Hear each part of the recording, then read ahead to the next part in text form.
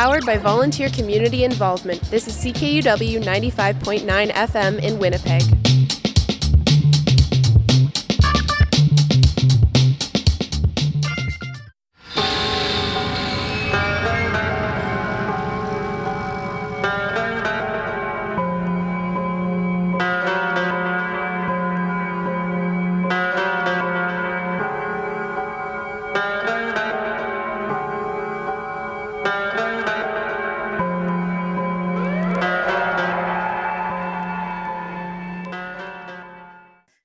This is Olivia, and you're listening to Bikini Drive-In on CKUW 95.9 FM in Winnipeg.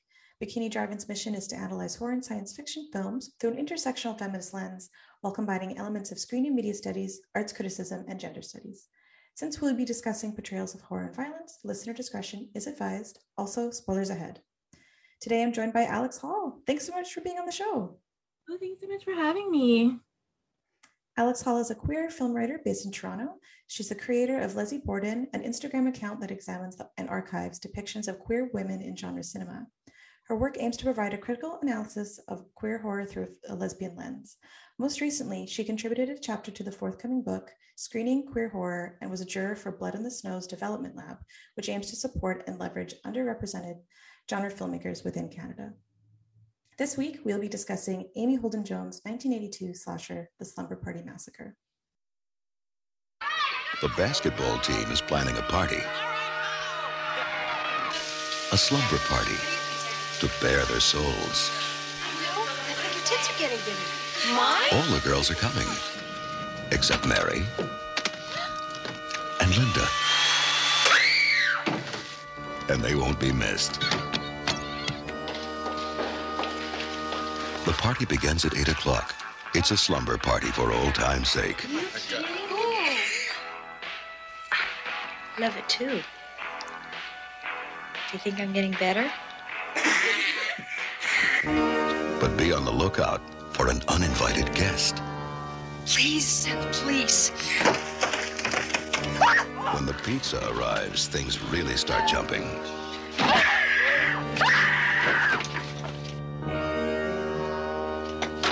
Some people may have to leave early, but others will hang around and hang around. Courtney, you're underage. Negative. Come on, let's go. You're not gonna eat that dead guy's pizza. I feel better already. Really, I do. But for those who stay, there'll be plenty of surprises and non-stop action.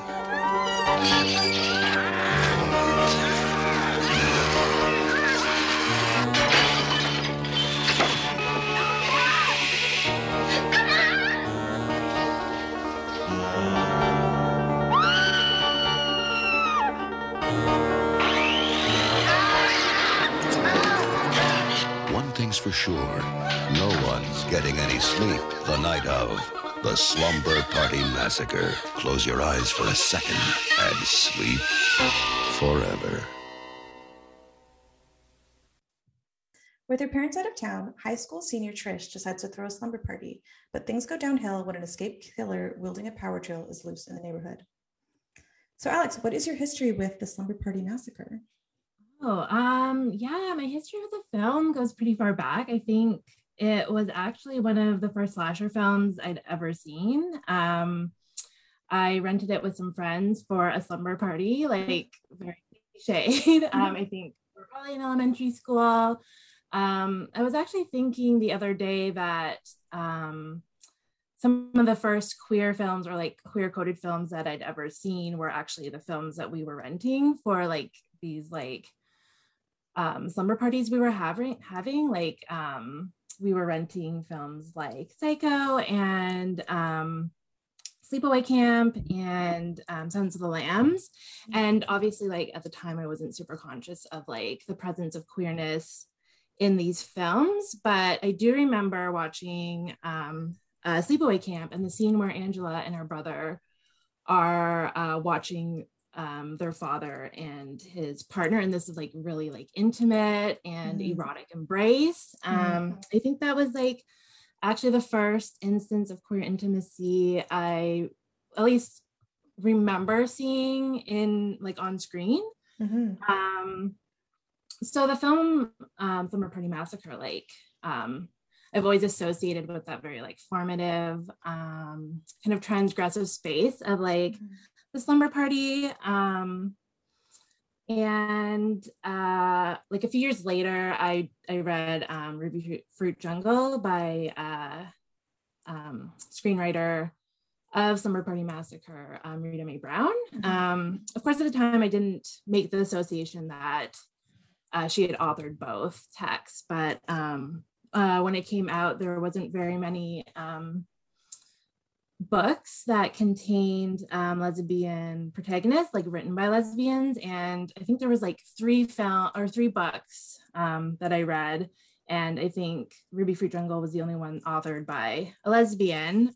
So that in itself kind of played a very formative role. And then years later, I made the association that she had authored both. And I guess more recently, a few years ago, when I started my Instagram account, Leslie Borden, I think Slumber Party Massacre was one of the first films that I wrote about for it. I think I did like a 3-part post series because I kind of went down this like intense Rita Mae Brown rabbit hole where I like kind of was uncovering her influence on the film and just her life and just her more recent kind of dabblings in murder mystery novels. But yeah, so I think that it just kind of like spanned this like arch of years for me. And I do just associate it with that time where I was just like very much being introduced to horror cinema. Yeah. That's so great. And like, what a perfect time and age and kind of like event, or like at a slumber party would just be like a perfect scenario to actually watch this movie. Yeah.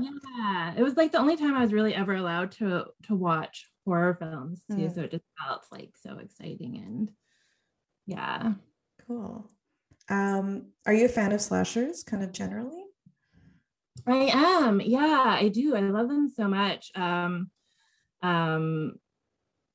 Actually, the first horror movie I actually ever watched by myself was Friday the 13th. I was like home sick from school, and I guess my dad rented it for me, which doesn't really seem to have been something he would do, but it happened. And I just remember it being like, I was like, one, super thrilled to be home from school, but I just felt like so cozy, so comforted by this like film. And it's also the only subgenre of horror that my friends like really like. So I just consider it to be such a collective, like a subgenre that just like provokes such a collectivity, I guess. Like it's so fun to watch with other people, I guess. Sure. Definitely. I think because like with a lot of slashers, like the story can be like quite simple.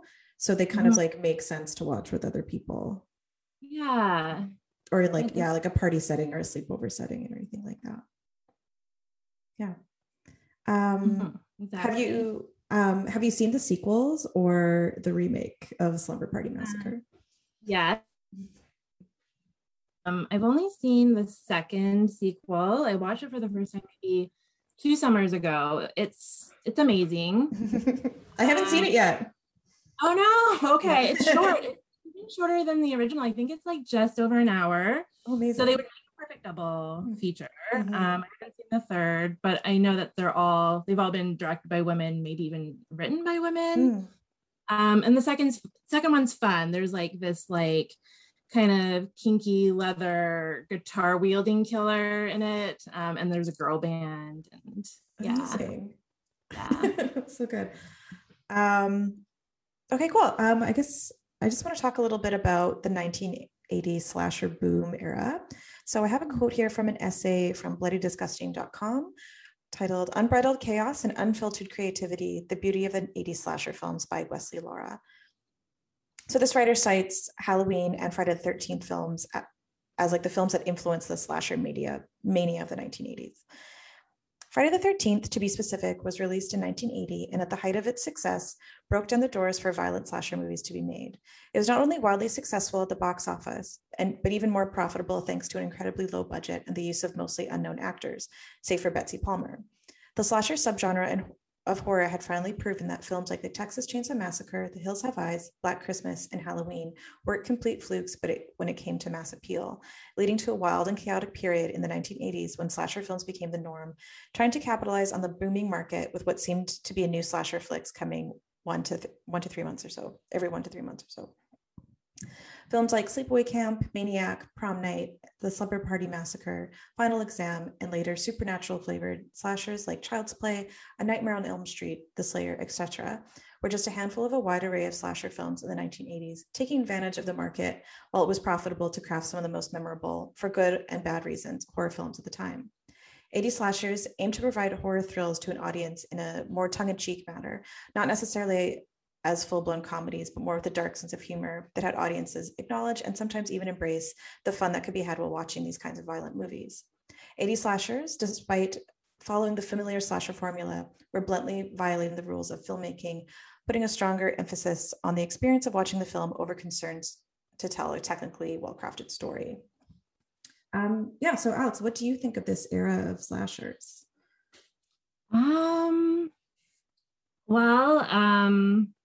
I think that maybe the reason why they remain so effective and so pertinent is because they are so like woman focused, and not just that, but they depict a sort of like gendered violence in a way that allows the viewer to kind of like work through anxieties surrounding these sort of threats.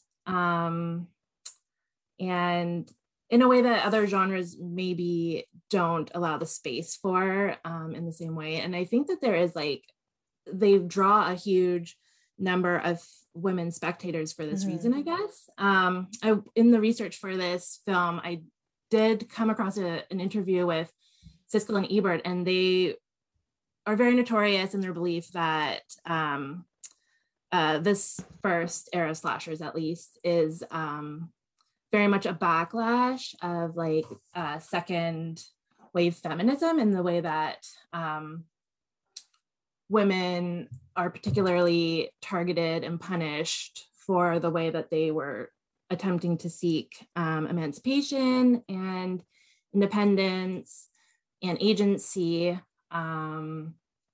But I think that it's often like ignored that there's also quite a large number of men that are victimized in these films. Like if you think of, I guess a good example would be maybe a proto-slasher, Texas Chainsaw Massacre, which actually only one woman is actually killed on the screen. And I think the majority of victims are actually the men on screen. And I just think that it brings like a lot of anxieties that foreground certain fears pertaining to women and also minorities. And there was this one quote by Isabel Pinedo, a film theorist, that like she wrote in her text, Recreational Terror, Women and the Pleasures of Horror Film Viewing, about the way that like it kind of tackles what Siskel and Ebert were talking about, but kind of subverts it in the way that she says, the slasher film is, after all, an expression of female agency in which female agency wins out. Part of the pleasure to be gleaned by female viewers lies in the combination of arousing such anxieties in men while securing female victory. So, I mean, like it does to like generate the idea of, and anxieties of, that came out from the second wave of feminism, but isn't necessarily as like denigrating as Siskel and Ebert were kind of theorizing or speculating. And you also shared an essay by Anna Biller, which was very interesting, but also like very frustrating.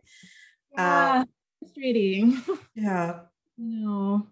So yeah, did you want to talk about that a little bit? Sure. I almost minimizing this somehow. Oh, there.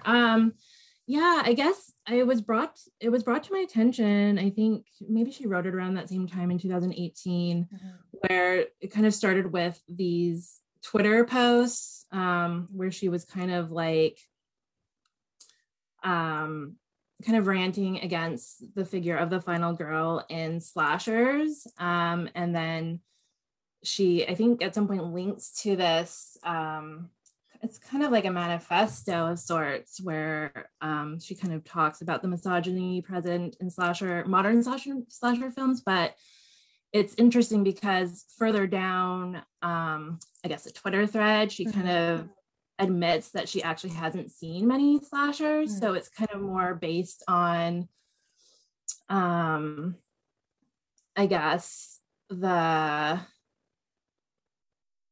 these ideas that have just kind of like spiraled regarding the slasher. I mean, in some cases they are warranted, obviously, like it is like a subgenre that features women in all sorts of different various ways. But yeah, it was a bit frustrating to kind of hear this stance from someone that is kind of like a horror feminist figure, I guess.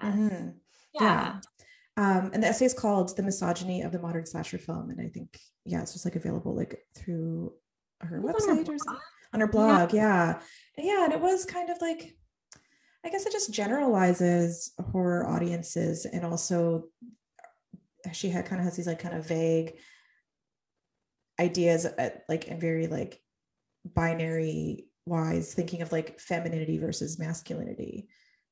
That I find kind of dismissive and strange. And also it's like, well, if you're not a fan of slasher films or horror films really anyway, then it would make sense that maybe you wouldn't find any sort of like positive representation, whatever that means, or really like sympathize with characters or whatever. Yeah, exactly. I did have a quote here that I kind of wanted to talk about in relationship to that, to the Anna Biller essay. So it's from an essay called "Lion Lips and Spiked Bats, Amy Holden Jones and the Women of the Slumber Party Massacre" by Willow Caitlin McClay. Historically, the final girl is a virgin, has survived the brutal violence of the villain in question while her friends have died, and is the only person who can stand up against the monster. The end goal of all these stories depended on audiences to understand this woman's perspective and root for her survival. Carol J. Clover's seminal text, "Men, Women, and Chainsaws: Gender in the Modern Horror Film" from 1992 was the original entry point for this idea and nearly comes to the same conclusion I do about slashers. They're entirely about women. If one is willing to dig beyond the surface level misogyny and violence, there's something in the genre to be reclaimed and repositioned, not as a feminist, but curious about how women navigated violence. In the 1980s, boys went on adventures in movies like Back to the Future, The Goonies, and Stand By Me, but women survived. And maybe this is kind of like a generalization, but it does kind of feel like horror sometimes feels like the only genre where women get to do anything, and they actually get to be the main characters, and they are like central, even if, like, for Slumber Party Massacre, for example, like the characters aren't completely like well developed, but they definitely have like interior lives, and like it is about their relationships, and it's like they're very sweet, and they actually like seem like friends, and they play sports. They're not necessarily just talking about like what boys they like, which they do talk about that too, but that's not the main focus. And I feel like Slumber Party Massacre is quite special in the fact that it's like focuses on the girls rather than the killer. Yeah, exactly. I was watching one of the links that we included in the notes, and it was a documentary, and Amy Holden Jones it's amazing because she's being interviewed in a graveyard the entire time. Oh my gosh. And she talks about making a concerted effort to make sure that the women were, when they were killed, their deaths kind of happened more off screen, or like in the case of Jackie, who was the sole Black character in the movie, and Coach Jana, they were killed, but it was a very like hurried, not very much a glorified spectacle. And the men were the ones, and actually all the men in the movie die in Slumber Party Massacre, like Mr. Content. Hi, Mr. Content. Yeah. It's such an awkward name. Like, you just want to say content, but there's that emphasis on the ant. What a weird character. Like choice. the men, yeah, him and his snails. Yeah. The men are the ones that become the ones that are most victimized, at least on screen. Glorious deaths. Yeah, I guess, the only kind of prolonged scene where a woman is being kind of like is scared and is getting killed is the first character at the school who's kind of chased through the gym. Yeah. But even then, you don't necessarily see her death. Yeah, there's that whole blood dripping scene. I mean, I guess that is drawn out. So I took a script that he had on the shelf that he had shelved and was not going to make, which was called Don't Open the Door by Rita Mae Brown. And I read several, but that one happened to have a prologue that had a suspense scene, a dialogue scene, and an action scene. And I thought, well, if I do this prologue, he'll see I can do those three things. And so I put it together on Joe Dante's chem, and he gave me some temp tracks from a film of his, The Howling. And Joe called Roger and said, take a look at this. First, Roger said, how much did you do this for? And I said, well, it cost me about $1,000.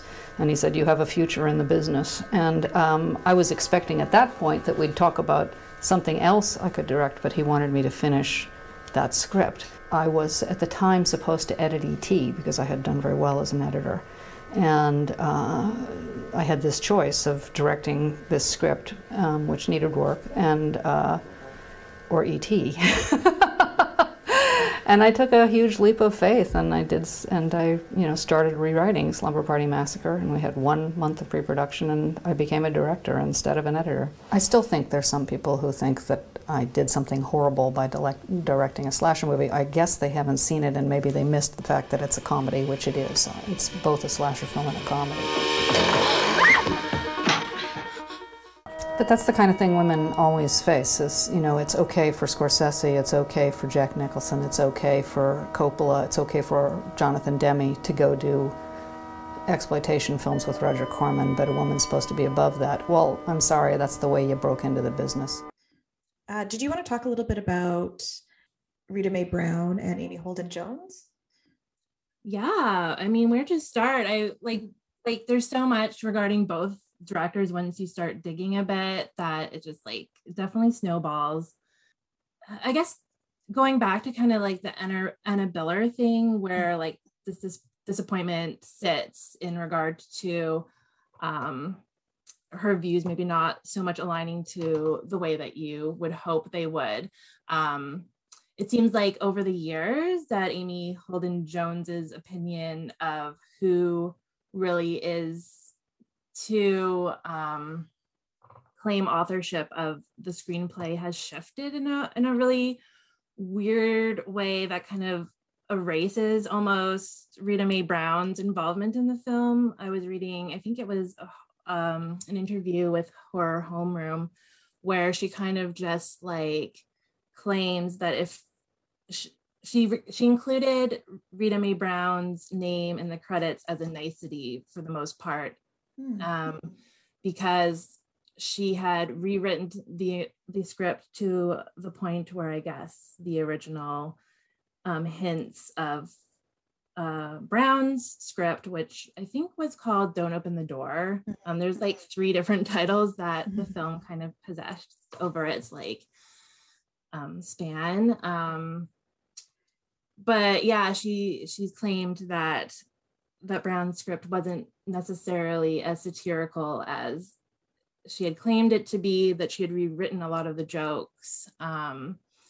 But I don't know, there's discrepancies, definitely. I know that Rita Mae Brown, I think she's distanced herself from the film over the years because so much was changed from her original idea of what she wanted the film to be. And that was definitely just a straight up kind of satire comedy. And I mean, I like the balance of the tones between kind of Corman and then Jones and then Brown.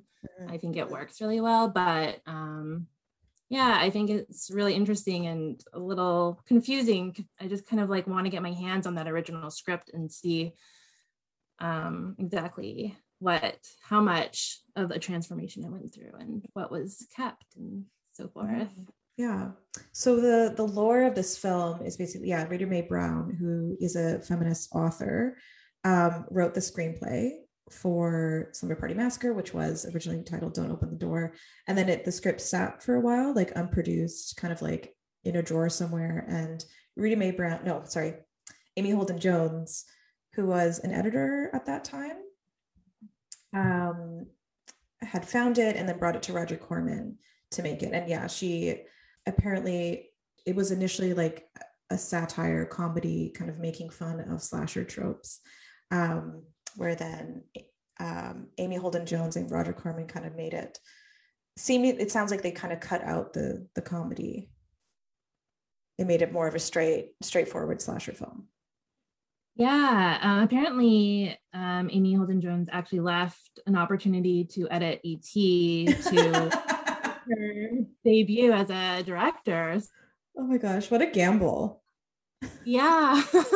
And I think it wasn't until the film had its like preview that she realized she had made the right decision, because Roger Corman was like, yeah, this was the most successful preview in history. I don't know exactly what he was gauging it upon, but it was like beloved right away. And interesting. Yeah. I think she initially won some like student film festival with a short documentary, I think in her 20s.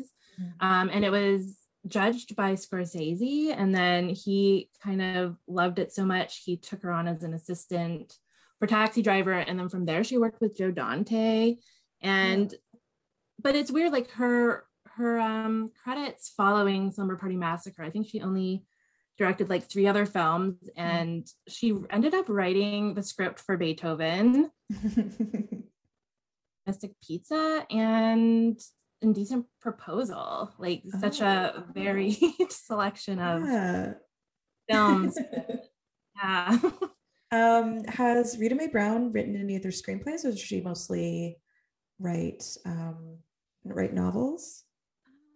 I was looking at her filmography, and so I initially thought that she was in the documentary I watched with Amy Holden Jones, but she was miscredited. I think someone thought Amy Holden Jones was Rita Mae Brown. But she apparently did write the script to, I think, a Tales from the Crypt episode, something to do with a werewolf. I haven't seen it. And then maybe a few other things, but I don't think they were genre films. I think there were some dramas. And nothing super notable. Yeah, it would be like so interesting to see what her sort of vision for Slumber Party Massacre actually was. So a friend and I, Miss Santiago, who actually hosts the Horrorspheria podcast, we were kind of in talks over the summer about kind of diving further and trying to reach out to Rita Mae Brown. She's a bit elusive. Like, I think we could only find contact information through her publisher. And I don't think she reached out to her, and I don't think there was ever a response back, but there's definitely interest in kind of, following the trail to this elusive script that may or may not still be accessible. I don't know. Yeah. Oh, so interesting. I kind of want to talk a little bit about the gays in this film, and this is kind of connected to Anna Biller's comments and Roger and Ebert's comments, kind of about slashers in general. One kind of like uncomfortable sort of scene in this film was at Roger Corman's request. Is that correct? Like the shower scene? Yeah. Mm-hmm. So there is this kind of like long drawn out nude scene with the girls all in the shower. And there's like, you're basically like following this bar of soap, like being passed along to all these girls in the shower. And then the camera pans down and it's just like Trish's butt for like a very long time. And it's like, I kind of read it as like funny, like it's Amy Holden Jones kind of like making fun of that sort of like expected nudity. Mm-hmm. But at the same time, it is just like Roger Corman like wanting to see an ass on screen or whatever. I don't know. Yeah. How do you feel about that scene? Now that you mention it, I kind of like feel like that soap was kind of like the Sisterhood of the Traveling Pants, but like, yes. Yeah, I mean, yeah, there's multiple like lenses here, like obviously Brown's, then there's Jones, and then very much Corman's. Mm-hmm. Yeah, Jones felt very hesitant to include that, but she knew it was kind of like a box she had to check. So she just kind of, from what I like read and from some interviews, just she kind of like wanted to include it in a way that would appease Corman. So it just feels technical. It just feels like, I mean, it falls into the whole theme of voyeurism within the movie. Mm-hmm. But then there's the girls looking at each other. There's like Valerie, the new girl, and there's Trish, and there's like a scene where they make extended eye contact over like a few shower stalls. That's very like notable. Mm-hmm. And it's kind of returned in a way too, because the women are actually, they're talking sports, they're talking about their game, but they're also kind of like objectifying men.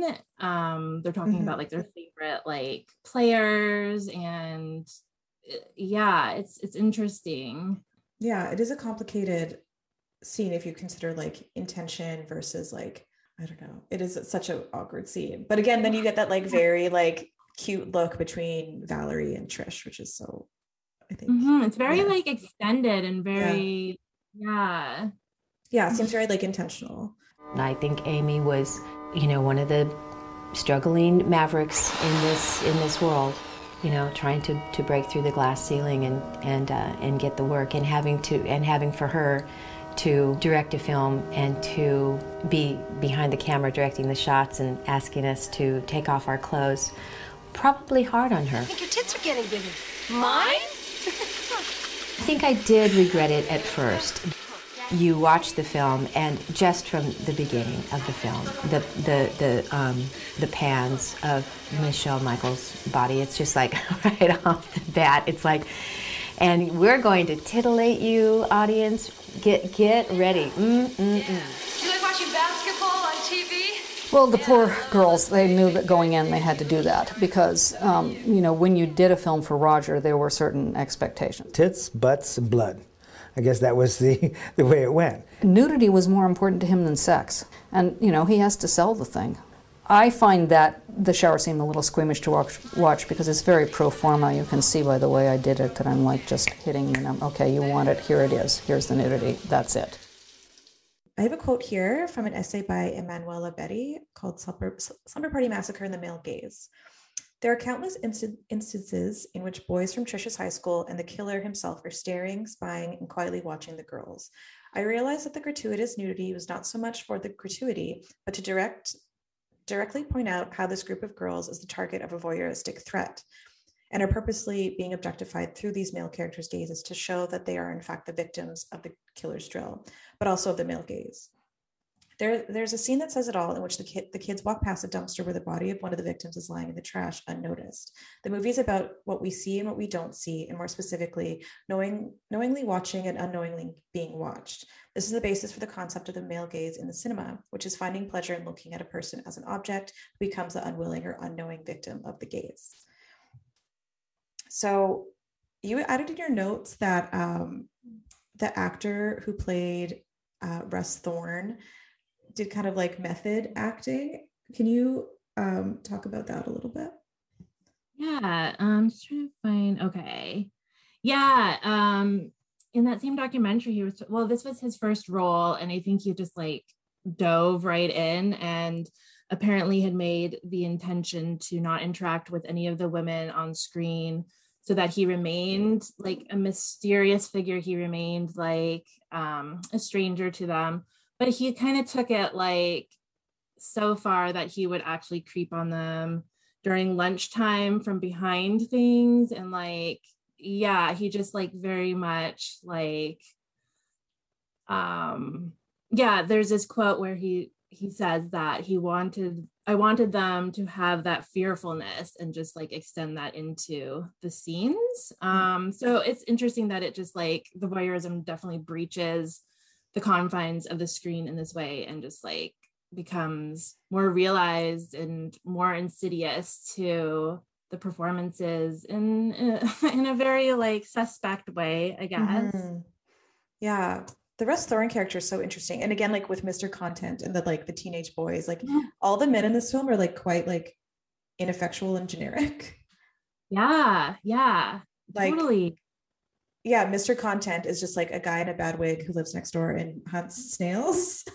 And wears very flashy shirts and hunts snails with like a cleaver. Yeah. It like that scene actually like gave me flashbacks to like the scene where he like machetes the snail like right before our eyes. Like I don't know if it's him or someone in the crew, but a snail definitely gets macheted. Yeah. And like it definitely gave me flashbacks to Cannibal Holocaust and that like turtle scene that not like fully like absorb into my view. I like definitely just... I wish I could unsee the turtle from Cannibal Holocaust. It's so deeply upsetting.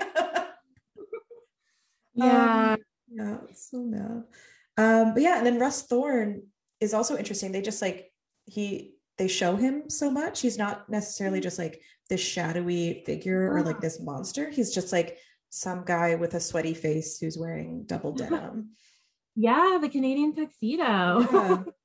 Yeah. So it's interesting. And I'm kind of wondering, like, was the intention to be like, to say that like, oh, this is just like any man, like there isn't any kind of like mystery surrounding him?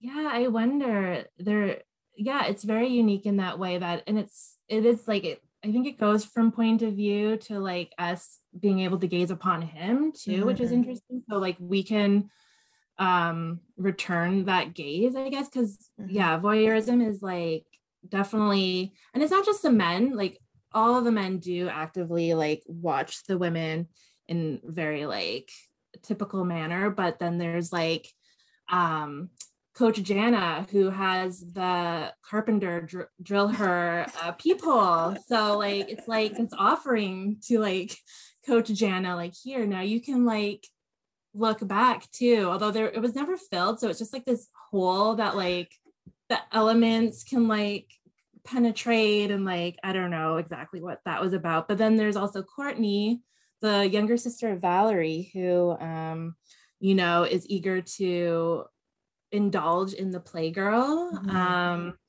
And it's interesting because when she's talking to her friend on the phone, she's clearly very repulsed by boys. So I think it's more the thrill of like participating in this like rebellious act of like looking at this thing, not necessarily in a sexual manner. Like it's more gleeful. It's more like, like she's reclaiming her like ability to kind of objectify these men.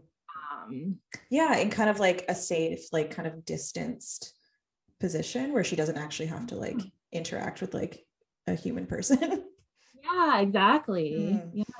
Yeah, Courtney's so silly. I love Valerie and Courtney. I think they're so great. Yeah, they're great.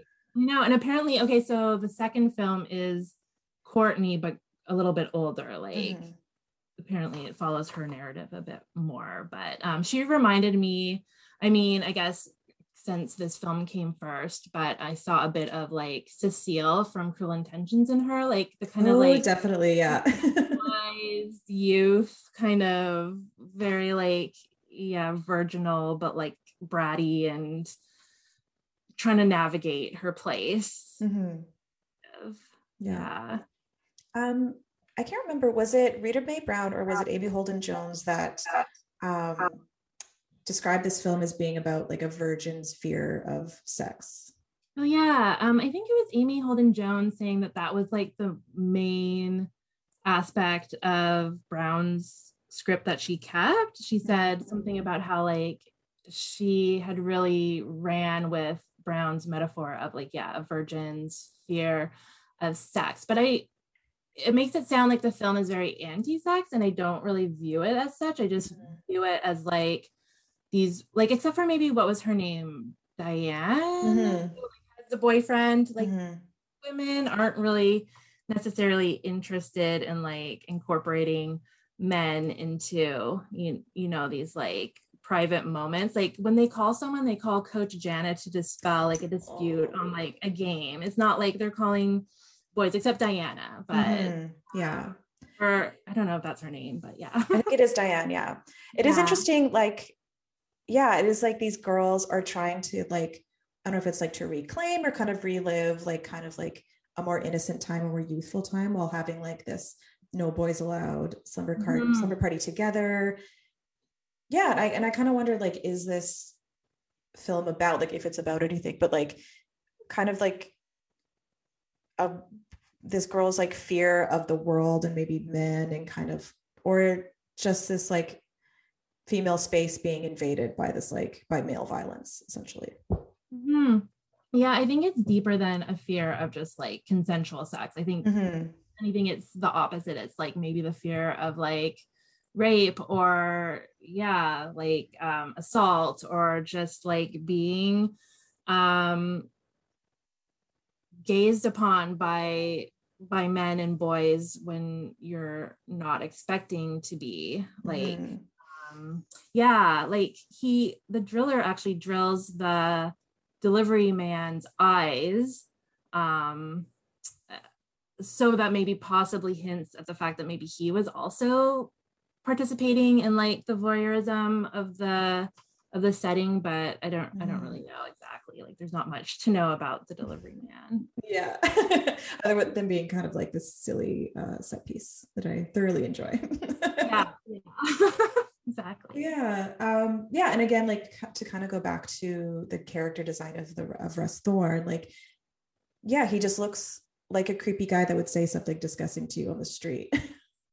Yeah, he's so creepy. He's so sweaty. He said that he was trying to mimic a peacock, like I guess the continued method acting. He said that he was trying to bring an animalism to the role, but his animalism took the form of a peacock. So oh my gosh. I mean, it did manifest in a very creepy like manner, the way that he's looking wide-eyed around almost. It's just it's bizarre, and definitely like whatever he did, he made it very creepy. Yeah, he's already bringing like a very bizarre, creepy energy. Oh yeah, totally. Definitely. And again, to the kind of like phallic imagery, like he's essentially like a serial rapist with this drill, and then at the end it's like the three girls that like chop his dick off essentially.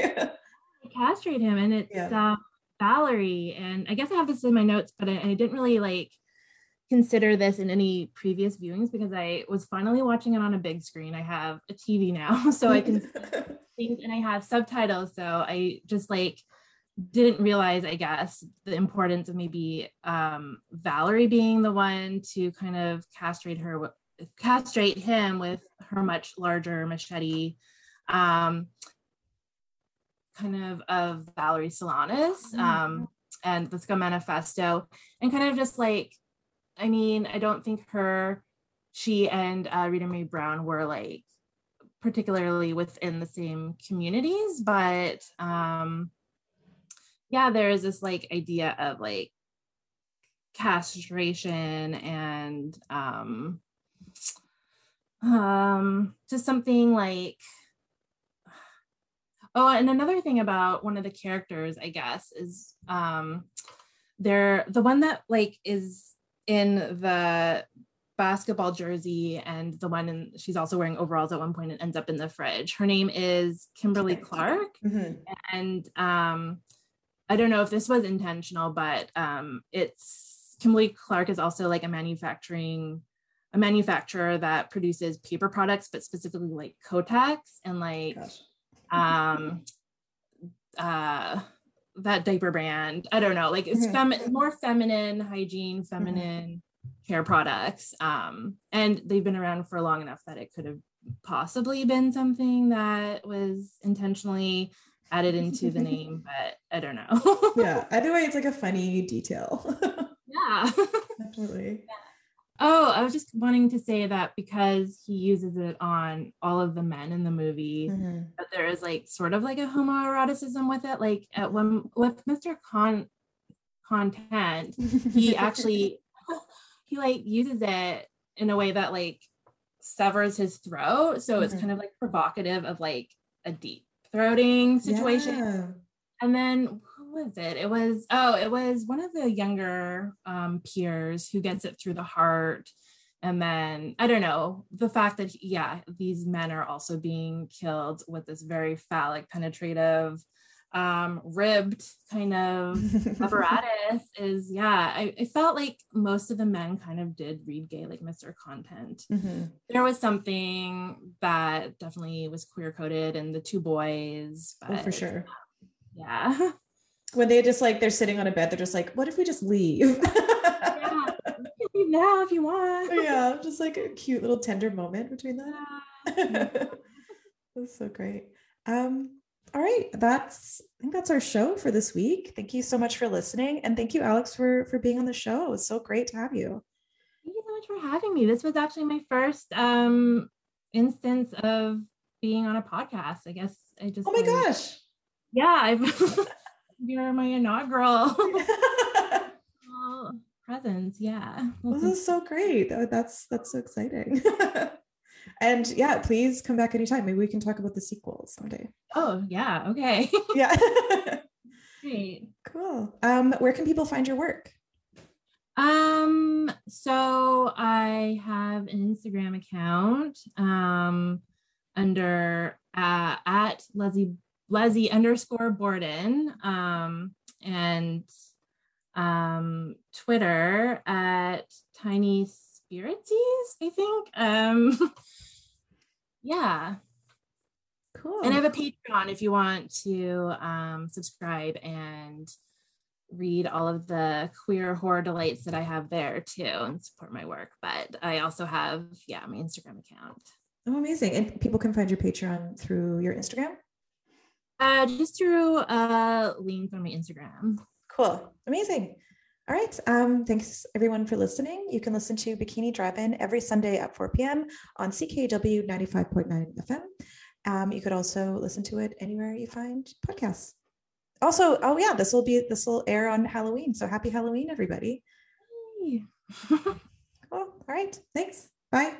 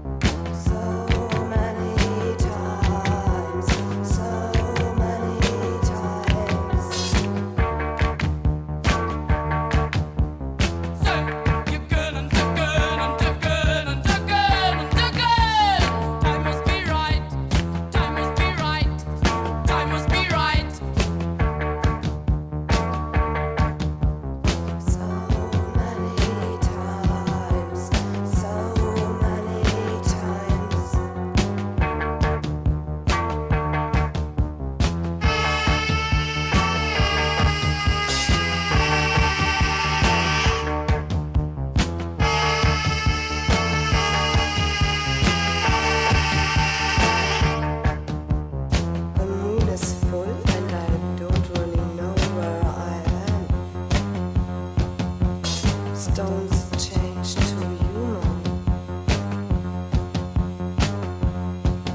It was 10:10 when the telephone rang.